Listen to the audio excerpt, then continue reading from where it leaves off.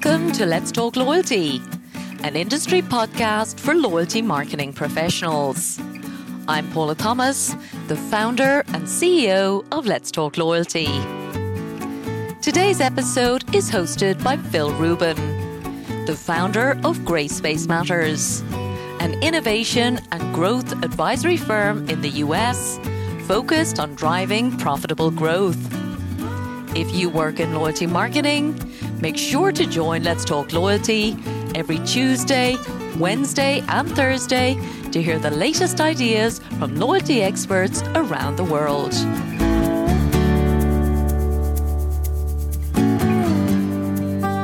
Just before we share today's episode, I want to ask you to sign up to the Let's Talk Loyalty email newsletter. Our email newsletter is by far the best way for us to keep you up to date with all of the latest incredible loyalty stories we're sharing each week. It's also the easiest place for you to find our show notes, with links to everything mentioned in all of the episodes. You can sign up at letstalkloyalty.com. Hi, everybody, and welcome back to Let's Talk Loyalty.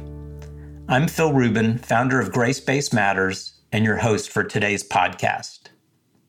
Today's guest is Rory Sutherland, the vice chairman of Ogilvy Group in the UK and the founder of the behavioral science practice at Ogilvy.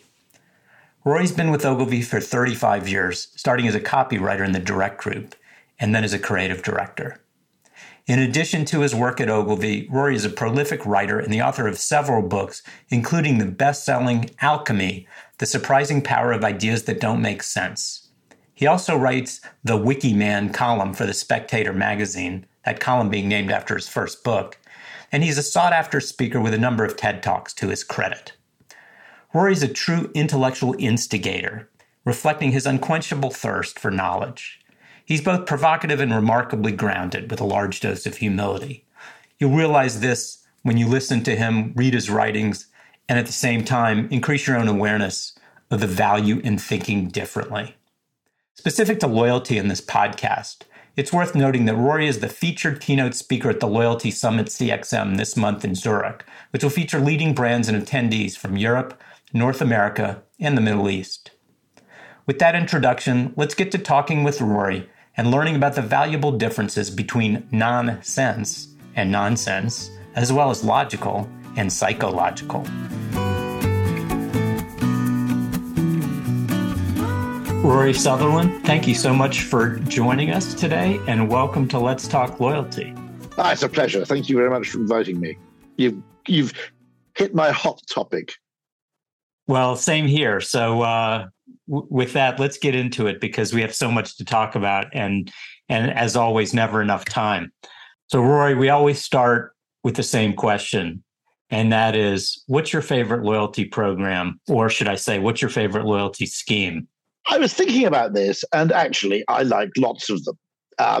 Some of them, by the way, which I admire, didn't work. I always thought there was a kind of brilliance to the invention of the first American Airlines loyalty scheme, which we ought to acknowledge as the work of Bob Crandall, who not only effectively pioneered computer booking, he pioneered the loyalty scheme. He also came up with some mad ideas which subsequently went wrong, one of which was a $250,000 ticket that entitled you to free first-class travel on American Airlines for life, which was a brilliant scheme which became so badly abused by some participants that they effectively had to employ private detectives to track people down to find cases of misuse so that you could actually deny these people any future access to the scheme. But for my real favorite, I'm going to go back into the slight mists of time, not quite as far as Bob Crandall's invention of the scheme, but to Friends and Family, which in the US was, I think, pioneered by AT&T. In the UK, BT bought the rights to effectively the program. I think it was invented by a man called Ed Carter, so we actually know the originator of the scheme. This, for the younger people among you, effectively meant that with your phone company or long distance provider, you could nominate, and I think it started with 10. You could nominate 10 long distance numbers, the 10 numbers typically that you called the most or spent the most on calling, and you received a typically fairly nugatory discount of about 10% when you called any of those 10 numbers. Now, this fascinated me because it's absolute proof of behavioral economics. In other words, to an economist, a much more attractive proposition would simply be to reduce the cost of all calls to anybody by 10%. However, had you done that, one, it wouldn't have been nearly as exciting to the consumer, bizarrely, as engaging them and getting them to choose the 10 numbers on which they received a discount. Secondly, it would have lost its meaning as a discount almost immediately. People would have forgotten that calls were once 10% more expensive. And, an across the board 10% discount would have basically lost any kind of behavioral motive power after about 6 months. Friends and family went on being engaging for years. You'd occasionally agonize as to whether you had the optimal choice of 10 numbers, for example. And while it lasted, it was a brilliant, brilliant idea because it shows the difference between reduction in cost and perceived value. It also exploited, I think, a slight bias, which is that most people's calling patterns kind of followed the Pareto principle in that, 80% of calls were to 20% of people they called. And so most people made the vast majority of their calls to one of these 10 people. So it made them feel that, in my case, I'm getting particularly good value for money because I'm saving money on so many of my calls. But we have to go back to that because it was an absolutely perfect test case of what I call the science of knowing what economics is wrong about. And so friends and family, although not perfect in many ways, it didn't have much in the way of recognition and so on and so forth. It was a wonderfully interesting, pioneering scheme, nonetheless, for what it proved about human behavior. And by the way, I've extrapolated from that the same argument that governments should never offer tax cuts. They should instead promise a tax rebate at the end of every year. Because if you simply cut people's taxes, 2 years later, they've forgotten what the old tax rate was and they have no further gratitude. Whereas a rebate paid annually would actually get people highly attuned to the value of tax cuts for 3, 4, 5, 10 years and ongoing. It would also probably get them to accept the fact that in extreme years, 2008, for example, maybe 2023, a rebate simply wouldn't be payable, and that wouldn't be perceived in the same way as a tax rise would be. So I think it would give government quite a lot more mobility and also would probably be valuable to many consumers because a lump sum payment is different from a regular but not very exciting reduction in outgoings.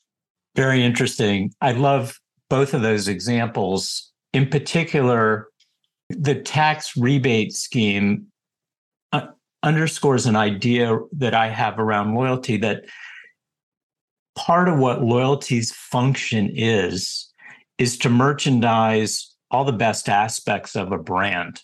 Yeah. And by putting that tax reduction in the form of a rebate, it gives the government another opportunity to merchandise that tax, effectively that tax discount, in the form of a rebate. And it concretizes it. It's real money, in a sense.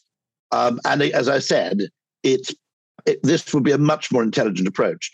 I mean, there are other really interesting things. I mean, I agree with you that a loyalty program. Now, we ought to answer a bit of a question here, which is a few brand aficionados and people I respect greatly, in particular Byron Sharp, author of How Brands Grow, argues, looking at the Ehrenberg-Bass data, that the most successful brands are those which have the most customers. And because they have the most customers who have that brand in their repertoire, and those people tend to buy that brand more frequently within their repertoire, they argue that loyalty is actually a mistake because you're concentrating discounts on people who would be heavy customers of yours anyway. Now, I think the loyalty industry should answer that. Now, what I would say there of Byron Sharp is that he is perhaps making the is-ought fallacy.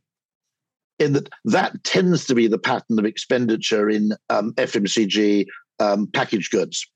Okay?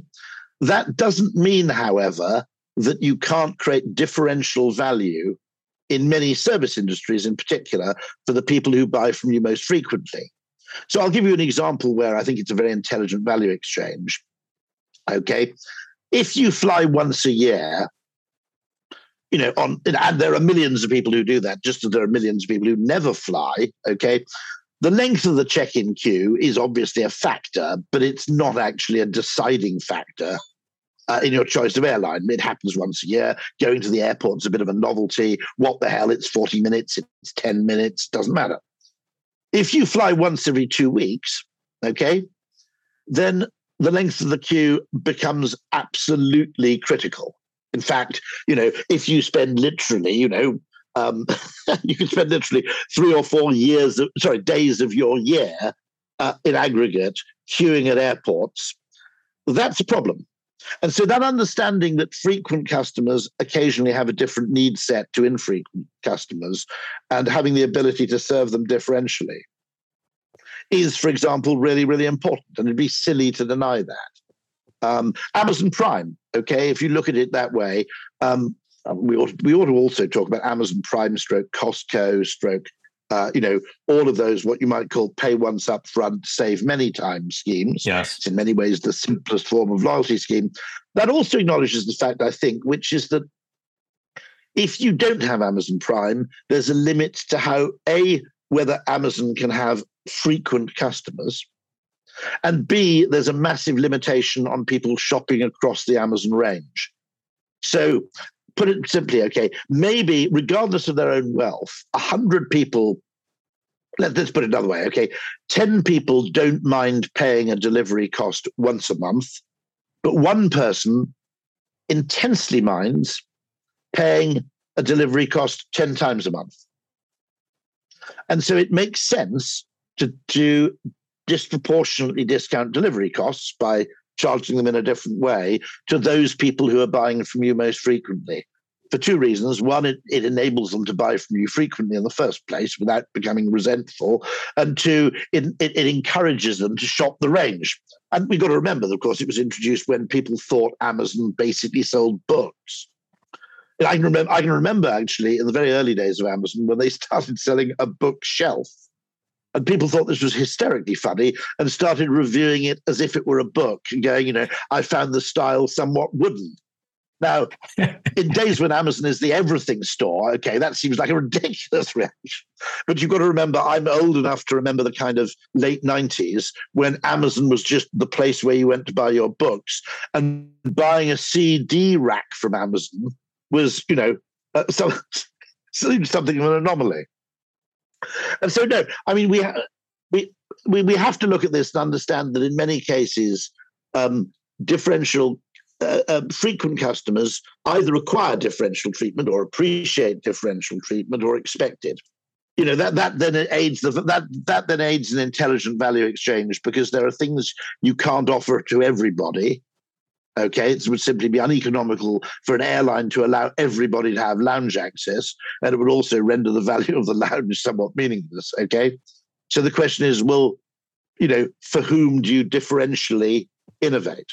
And you touched on the notion of time in a couple of different places that I think is also worth considering, because your point about the airport queues, as well as the foundational proposition of Prime, which was essentially removing that time gap from when UPS or FedEx or whatever courier was going to deliver your package relative to going to the physical store to go collect your package and return home. They started to blur the line as well as create certainty around that time. And in my mind, the fee for Amazon Prime is analogous to what the smart airlines do in recognizing that second example, the person who flies every couple of weeks or flies every week, in that they're willing to pay a premium to do business with that airline more frequently, and thus obviate the need to sit in a queue to check in, to board, to retrieve their bags if they check their bags. That seems very analogous to, well, I know I can get 2-day delivery or even, now same-day delivery from Amazon. And part of that trade-off is if you give us a greater share of your repertoire, okay, we'll give you differential value. And so now, obviously, I think, most of the Ehrenberg Bass data comes from packaged goods. There's a limit to how economical it is to offer loyalty programs for individual packaged goods for obvious reasons. Yes. The margins simply aren't high enough and so on and so forth. But what I do find so valuable about loyalty programs and so interesting is they're in many ways the kind of Galapagos Islands of experimental economics. In that they create a parallel currency. Now, in some cases, what is interesting, and we find this in the UK, people prefer the loyalty currency to the cash equivalent. Now, that seems irrational until you realize that the currency offers them the potential for guilt-free indulgence. You feel a lesser sense, because you can't use your Boots Advantage points to pay the gas bill or to pay the electricity bill. Okay, you feel less guilty spending your points on a bottle of Chanel number 19 than you would do spending the cash equivalent on that thing. Okay, so, there are all manner of psychological things going on where we quite like to be able to cookie jar our wealth so that a certain amount is reserved for treats and another amount remains for staples and essentials. So what loyalty programs reveal, I think, about, and also, so the other thing that they reveal to an extraordinary extent is how capitalism is not merely a series of one-shot anonymous transactions, that ordinary human beings desire relatedness and reciprocation and recognition with the people with whom they do business. And when they do business with those people more frequently, maybe that's not true of packaged goods purchase, okay? But it's certainly true of something like an airline or a restaurant or a hotel, that if I do differentially more business with you, I expect you to make it known to me that you're cognizant of the fact. So one thing we did, for example, when we worked with British Airways, was a very simple thing. And okay, there was a benefit attached to it. It was lifetime tier points. So in other words, the way tier points determine the tier, the status level you have in the airline for the next 12 months of travel after you reach a particular tier. Now, lifetime tier points, unlike tier points, did not reset to zero at the end of the calendar year. They continued adding up. Now, ultimately, if you hit 35,000, you got gold status for life. That's pretty much unattainable to all but, maybe, 20% of gold card holders at any one time. However, what it did say is that we know your lifetime value. Simple as that. Okay, it's, if you like, the digital technological equivalent of a restaurant maitre d' greeting you by name. In other words, you're not a stranger. And that massively instills confidence in us, because if we know that they know our past value and assume, therefore, that our future value may be equivalent, okay, we trust them more not to let us down, simply because when given the choice, they'd prefer not to lose our future revenue. And therefore, if they see us as a source of future revenue, they're much, much less likely to make a short-term saving by disappointing us in some shape or form. And so this extent to which actually capitalism is relational, it's not purely transactional. By the way, I think, interestingly, we could also talk about, employee relations in this respect, in that the relationship between employer and employee has become very transactional. Meet this target for this quarter, you get this. Okay? Very much, yeah. But at some level, and this is my bring back the company car campaign. When companies sent you on training courses, or they gave you a car or some other perk, it was sending a signal that they had a long-term investment in your future, and that your future interests over the medium to long term were actually aligned. And as a result, I think this transactional relationship, although it seems completely rational to economists, this highly transactional relationship with employees basically means that Gen Z don't stick around anywhere for 2.5 years. That's not because Gen Z are psychologically totally different to any other previous generation. It's simply because the way employers invest in them has changed, and Gen Z has noticed. Simple as that. It's a perfectly rational response to the fact that if my employer is not really invested in me, then it would be foolish of me to invest my future with this one person. Which is ironic in your example, because what you're suggesting is, and it's actually very rational, that the brand selling to customers is mindful of their lifetime value. Yes. But employers seemingly, especially given your Gen Z example, seem not to have that outlook. And, they look differently at the employees than they do at customers, which is a challenge. It's partly a data problem, which is most data is collected, and most data we use is a byproduct of data collected for reporting upwards to finance and to shareholders. Okay? They favor recent aggregate snapshot data over longitudinal data. Okay. And as a result, most companies tend to operate with it doesn't matter whether it's 10 customers buying once or it's one customer buying 10 times. Okay. They don't really distinguish between those, because once you aggregate the data, those distinctions disappear. Actually, one of the things I've always said is that if there's one question I'd want to know if I were running a startup of any kind or any kind of innovative product is, when people buy from us, do they buy from us again? Or is there a point, by the way, this may also be the case, in which you want to drive frequency. Let's take online grocery shopping. There seems to be a kind of phenomenon that if you can get people to do it 3 times, effectively they're kind of hooked. To habit. To habit, yeah. And when you think about it, by the way, the first time you buy groceries online, it would be cheaper to crawl to Walmart over broken glass, because you have to type everything in, find everything. It's not aware of your favorites, your regular items. Some of the ways in which online stores are laid out are particularly bizarre, and so on. And, it's quite a tedious thing. Once you've done it 5 times, it becomes easier, but also it becomes somehow system 1 rather than system 2. A lot of things which, when we do them the first time, require an awful lot of cognitive effort, become progressively just easier over time.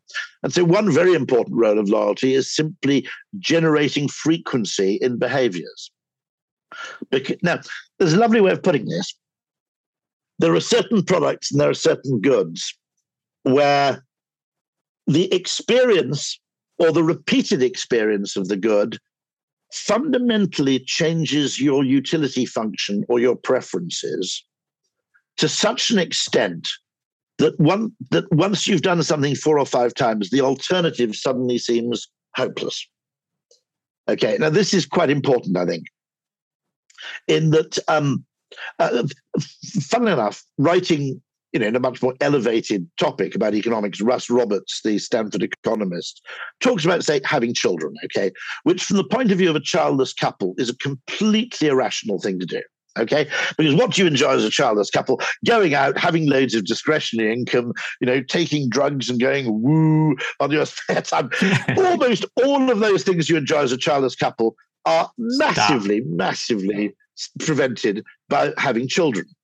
But once you have a child, your preferences, interests, utility function, what you think is important in life changes to such a dramatic effect that actually the idea of saying that it is irrational for a childless couple to have children is missing the point. Now, I would make the same point about, I've got a Japanese toilet, okay, which cleans your bum for you, okay? Yes. The point about that is no one really wants to install one, but once you have had one and you've experienced it 5 or 6 times, the idea of going back to a standard dry wipe toilet seems like a reversion to the Stone Ages, okay? So one of the things that's important is just simple frequency, getting the same customers to get over that point where actually, by the way, it happened with mobile. We forget this because we tend to forget how difficult it is to sell most new ideas once those new ideas have become current. But there was a long period in the late 80s, early 90s, where the majority of the British population said, I don't want a mobile phone. Why would I want to make phone calls on the street, for example? What was significant was that once people got a mobile phone, virtually nobody went back. And by the way, I think this is important to understanding markets, because I think that's also true to about a 95% level with electric cars. It isn't the speed of adoption of electric cars we should look at. The real question to look at is, once you go electric, does anybody actually revert to petroleum? Yeah, very much so. I think what we're seeing is that people don't. So stickiness, actually, which is a subset of loyalty, is, I think, becoming a more and more important thing to understand. Well, it ties back in my mind to two things. Number one, this notion that we already touched on, which is habit. But it also seems as though it just reflects the way we build relationships with other people.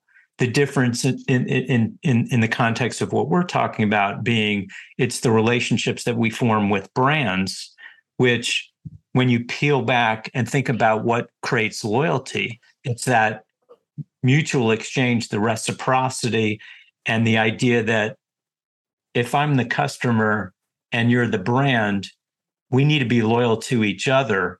And that's what sort of creates the virtuous circle going forward, where it's easier, more profitable. And to borrow that line from the film, you can't quit. Like, when they say, I can't quit you, that's that you sort of strive to achieve that mode of relationship between a customer and a brand, or between an employee and an employer. So there's a wonderful experiment in this about the extent to which we actually have a desire for reciprocity in our business dealings, which is why I think procurement sometimes gets it wrong, by the way, because if I know that after a 3-year relationship with a client, the entire relationship will be set to 0, and I have to go and pitch again against 3 other people, okay, as if the past 4 years had never happened, okay, I actually have no incentive to differentially invest in that relationship, because there are many, many things I can do in an ongoing relationship which can't be charged for, okay? Let's say, okay, I've got a client and I've noticed something really, really interesting, and I discover a business that they might find very interesting, and I put them in touch with that business, okay? It would be fairly crass to invoice them for that in proportion to its value, okay? The reason I would do it very willingly is I would expect the value to be recognized at some unquantifiable level in the longevity of the relationship, okay? In other words, if I'm disproportionately helpful to you, I would expect you to be disproportionately loath, simply put me on a beauty parade as if nothing had ever happened. And yet procurement sometimes makes that relatedness impossible. And they create, therefore, visible and quantifiable savings, but at the price of unquantifiable costs. In particular, opportunity costs. It's always much easier to quantify savings than it is to quantify opportunity costs. But there is an opportunity cost in making a relationship transactional, which is no one has an incentive to innovate, no one has an incentive to go the extra mile. Everything becomes, how much did that cost? How much do I charge for it? And actually, let's say you're an advertising agency, the most valuable things you can do are probably things that you can't explicitly charge for. They're coming up with spontaneous work. I can't come up with work unasked for and then ask you to pay for it. Okay, the reason I do it is because it's an investment in the relationship. And now there's a great economic experiment about this, which is that in Marseille, boats come in, they sell the fish to fish merchants. The fish merchants sell the fish to restaurants, for example, hotels. Okay. Now, that is in a sense economically inefficient because you have an intermediary. And they tried to replace it with a system where all the fish came in and was sold at auction to the end consumer or the end buyer, cutting out the middlemen. Now, obviously, not surprisingly, the fish merchants hated this idea because it left them in no future role. What they didn't expect is that the buyers hated it as well, because their ability to engage in relational capitalism, to engage in anything tacit or implicit with the fish merchant, had been destroyed by the auction process, and therefore the relationship had basically become transactional and the product had become commodified. Now, what they valued about the fish merchant was the fact that the fish merchant, they knew that if they were disproportionately loyal to fish merchant A, he would go, I actually found this fantastic slice of, now I'm going to get the fish right. I don't know, what would it be in the Mediterranean? I don't know, goodness knows what. Swordfish, okay? Disgusting fish in my experience, but never mind, okay? And I actually kept it back for you, for example. There was all this kind of implicit barter going on alongside the cash transaction. When we buy frequently from someone, the nature of the relationship implicitly changes in a way that economists don't notice, but normal human beings do. I'll give you a perfect example of this. If you read letters of outrage to utilities, okay, they start with the phrase, I have been a customer of yours for X years. Imagine my surprise when. Now, to someone who's just really the finance director, the length of tenure is irrelevant to your degree of outrage, but it isn't, okay? Because over time, I have sort of played fair by you, and I expect you to give me the benefit of the doubt in return. And to some extent, you could say that brands are, at some level, the benefit of the doubt. That's what a brand gives you, okay? And if you remove this, you're destroying, in many ways, brand value. And I just find this so interesting because it's such an interesting area where actually capitalism as it evolved in Homo sapiens, okay, and capitalism as it is presented by Homo economicus or in economic models are very, very different. The urge to punish someone, for example, who's treated you unfairly is, irrational in many cases from an economic standpoint. But it's completely rational from a game theoretic standpoint of if you basically don't play to the implicit rules of our relationship, there's a cost of defection. Absolutely. And I think relative to the example you used before, this notion of soft benefits and the relationship that's constructed or it's deconstructed when you take out the intermediary literally removes or figuratively removes value from the transacting and makes it purely transactional versus having the relationship component to it. Well, I have to confess that when I fly with an airline whose loyalty program I don't belong to, or with whom I've flown very, very sporadically in the past, I'm just 30% more nervous the day before I fly. If something goes slightly wrong, will they actually, take care of me? Will they bother? Because to them, I could be just some random backpacker. I'm not a frequent flyer. Yes. I'm just some random Joe. And consequently, if there's a massive snowfall affected and there's only one seat left on the flight out, it ain't going to go to me. Well, I think that's the idea of loyalty being reciprocal. And you've built trust in the airline that you're most loyal to. You trust that they have your back.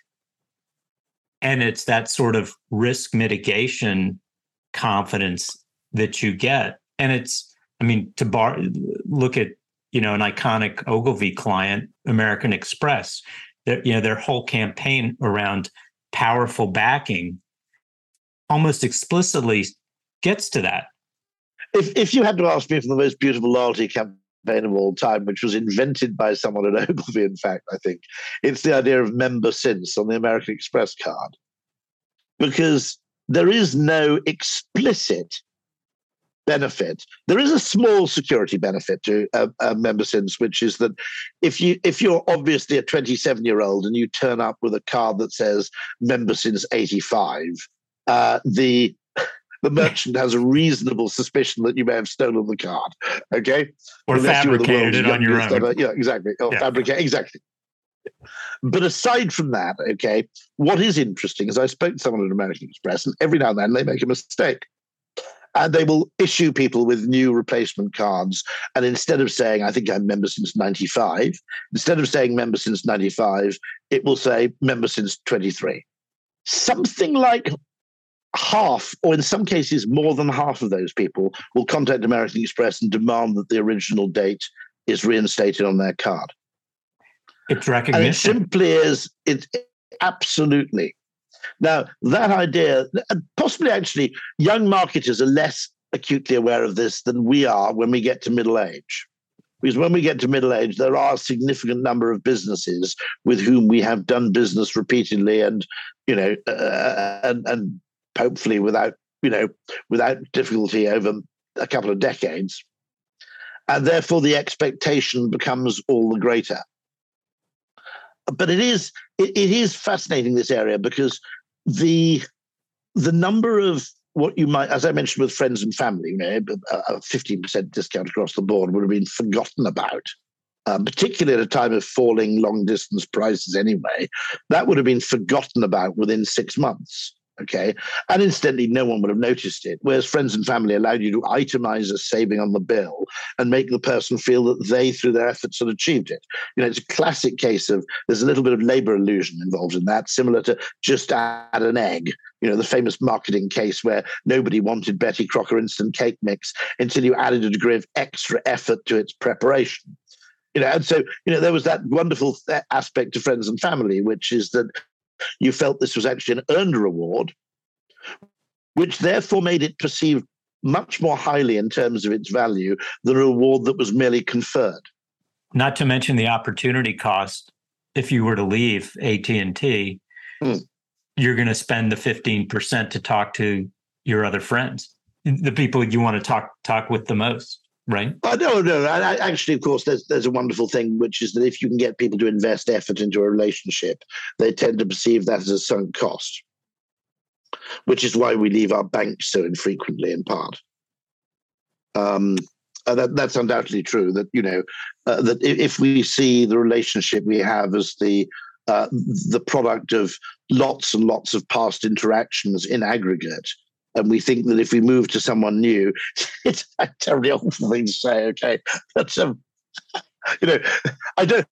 I can't speak for everybody here, but, one slightly tedious thing about having an extramarital affair must be that you have to familiarize someone else with all your quirks and peculiarities starting from scratch, which must be, whatever the other perks must be unbelievably tiresome. But quite the onerous task to do, right? And so there undoubtedly is a kind of sunk cost effect to these things, which I think can also be valuable. But there's so much concentrated psychology in loyalty programs, from, as I said, the simplest like Friends and Family and Amazon Prime, to really elaborate programs, airlines, I suppose, hotels.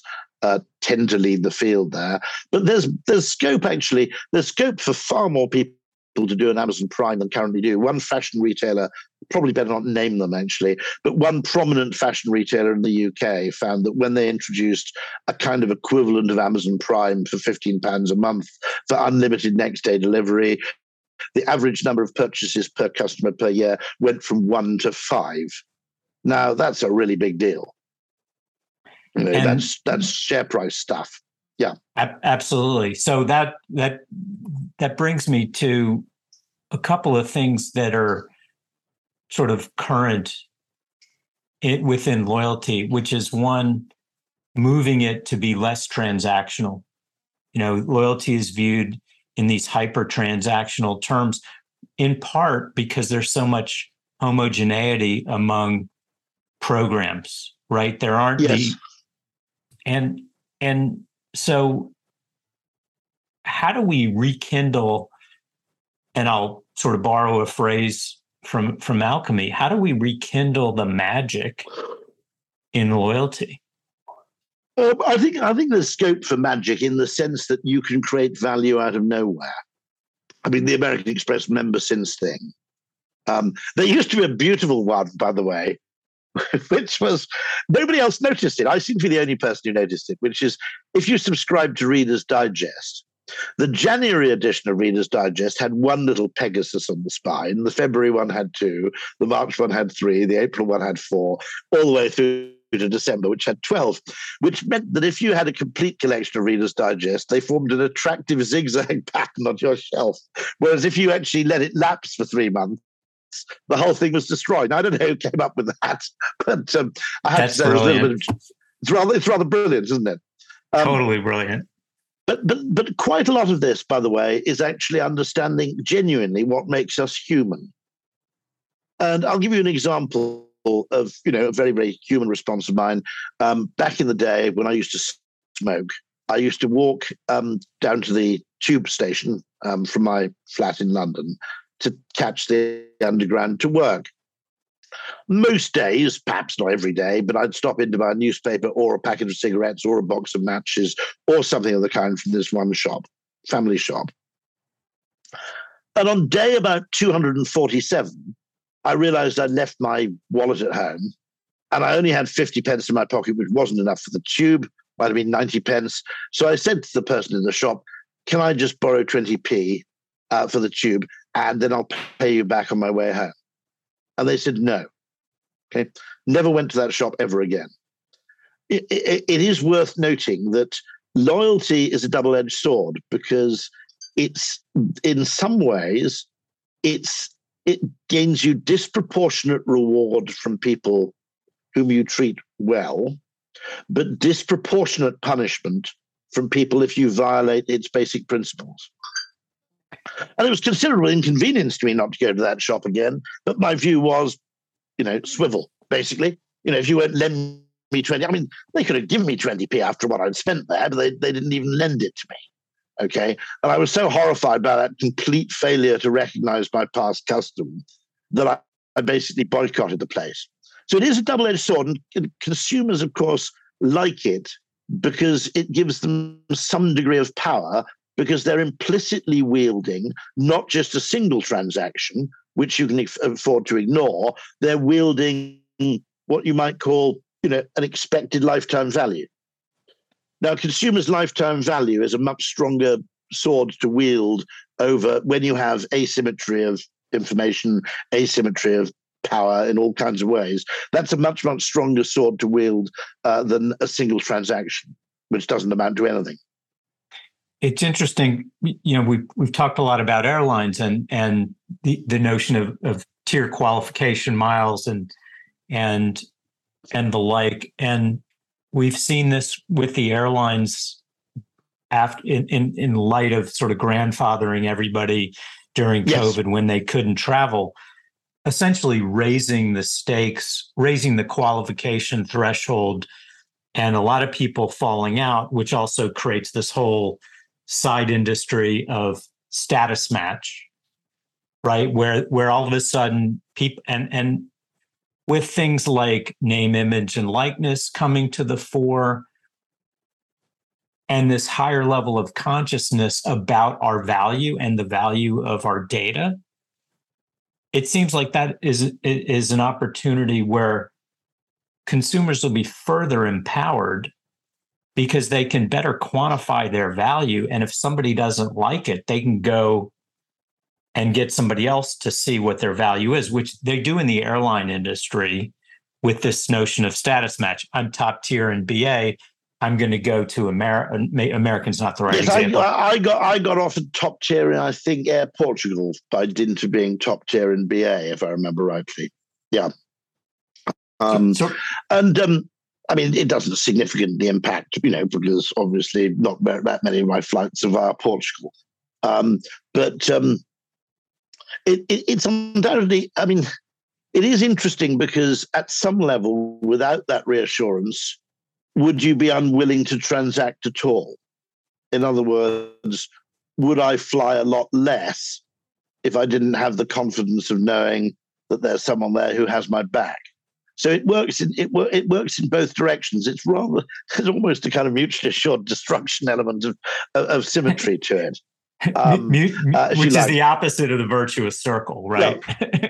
No, yes, no. I mean, It is so interesting, though, because I think there's a very useful model for it, by the way, which is from a man called David Rock, who's a New Zealander, but I think a neuroscientist currently living in New York. And his Big Five model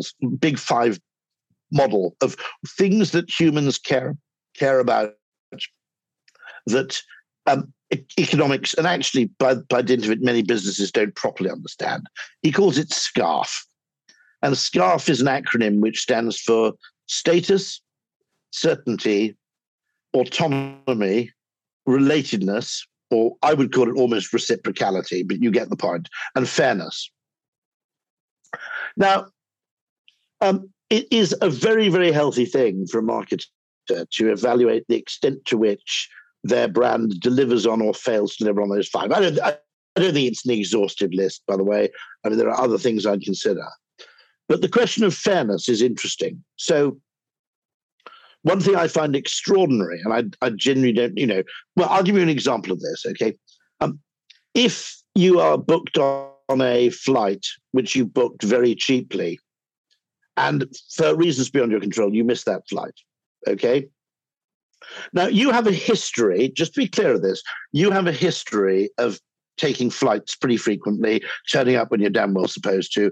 But on flight number 27, something goes wrong. There's a massive traffic jam. Your incoming flight is delayed. Circumstances beyond your control means you miss the flight.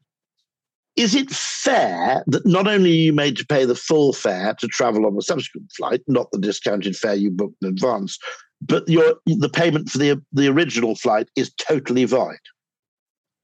You see, now, or for that matter, I'll give you another example where loyalty matters. Amazon is extremely generous if you have an item that fails to turn up. And I've had one or two items that failed to turn up. I contact Amazon. They either give me a refund or they send out a replacement immediately. On two of these occasions, the goods have actually arrived subsequently. So I end up with two of them. I'm being a good citizen and also just not wishing to, generally arouse bad karma. I contact Amazon and say, I've now got both of these things. Can I send one of them back or pay for it? Because I can give it as a present to someone else. And they say, don't bother. Now, just to be clear, they do that to me and they do it to you, I imagine, because we've also bought a hell of a lot of things which we haven't returned. Okay? They can't afford to do that to a first-time customer. Okay? You simply can't do that because that first-time customer could be trying it on. Similarly, you can't be generous to someone who's missed their first ever flight. But I think we do expect a level of give and take and benefit of the doubt if we miss our 27th flight. It's rather like there's a very, very big difference, okay, between being late for work on your first day at work and being late for work on day 205, okay? Trust. Okay, and Bayesian stuff. Okay, we basically know this guy's reliable, but, and shit happens, is the reaction to being late today. If you're late on your first day, that's why anybody sensible who's got their first day at work gets up 2 hours early and actually arrives before the bloody office opens, because it's simply not worth the downside risk and doubt that would be created. And so, so you look at these things. I mean, one of the things I found extraordinary, okay, and there's a hotel I quite like, and I quite like to stay in outside Cannes for the Cannes Advertising Festival. And they have a policy which is that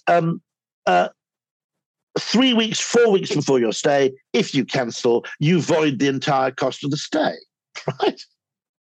Okay, hold on a second, right? I mean, anybody could have circumstances, relative being taken ill, I mean, God, anything can happen, which makes it impossible for me to know until 2 weeks beforehand that I can't go. Now, wiping out the first night's stay, yeah, if you wipe out the whole stay, hold on. I'm terrified of booking that hotel for more than 2 nights. Okay, so you've now created a ludicrous system where I would never book that hotel for 6 nights because the fear of basically pissing away 6 nights of French hotel because of circumstances beyond my control. So as a result, it's impossible for me to book it. Now, that's the kind of thing where I genuinely look at companies that do this kind of thing and go, does your finance director just run the whole show? Because no one who has the slightest ounce of human empathy would come up with a ruling like that. It's nuts. Well, that's just it's humanity. Don't get me wrong. I mean, it's just, this is fundamentally unreasonable as a proposition. Human reason. And so SCARF, I think, is useful. I mean, the status question is important. It's also a great thing, which I was quoted, Mark Fox, when he was head of Starbucks in the UK, said to me, he said, it's a very important thing, he said. And he said, of all these sort of weird marketing meetings I've gone to, he said, I always came away with one great sentence. It doesn't only matter what people think of brands. It also matters what people think brands think of them. And if you think about it, we always ask the question, what do you think of this brand? They said, no, what can it do? But actually, there's a completely important secondary question, which is, how does it actually think of you? Does it value you? Does it want you to come back? Does it see you as a source of, future revenue potential, whatever it is? Or is it just, well, if you want to come here and spend some money, feel free? And, at its simplest, the best loyalty program in the world are those run by very small businesses with their best customers. It probably needs a little bit of margin to make it work. Okay, so butchers are probably better at it than people in a lower margin business. But actually, the very best small businesses, of course, do this instinctively because they understand they have both longitudinal and snapshot data on who their customers are. They know them and they show loyalty to them, and those customers know that they know that they're getting loyalty in return. Rory, we could keep talking all day, and I know there's so much more that you have to say, and I am fortunate, like the other people that are going to be attending the Loyalty Summit CXM in Zurich next month, that we're going to get to see you and hear you from you in person. So thank you so much for taking the time to talk with me today. And I'll look forward to seeing you next month in Switzerland. See you in Switzerland. Wonderful. Can't wait. And thank you very much indeed. This show is sponsored by The Wise Marketeer, the world's most popular source of loyalty marketing news, insights, and research. The Wise Marketeer also offers loyalty marketing training through its Loyalty Academy, which has already certified over 500 executives in 38 countries as certified loyalty marketing professionals. For more information, check out thewisemarketeer.com and loyaltyacademy.org.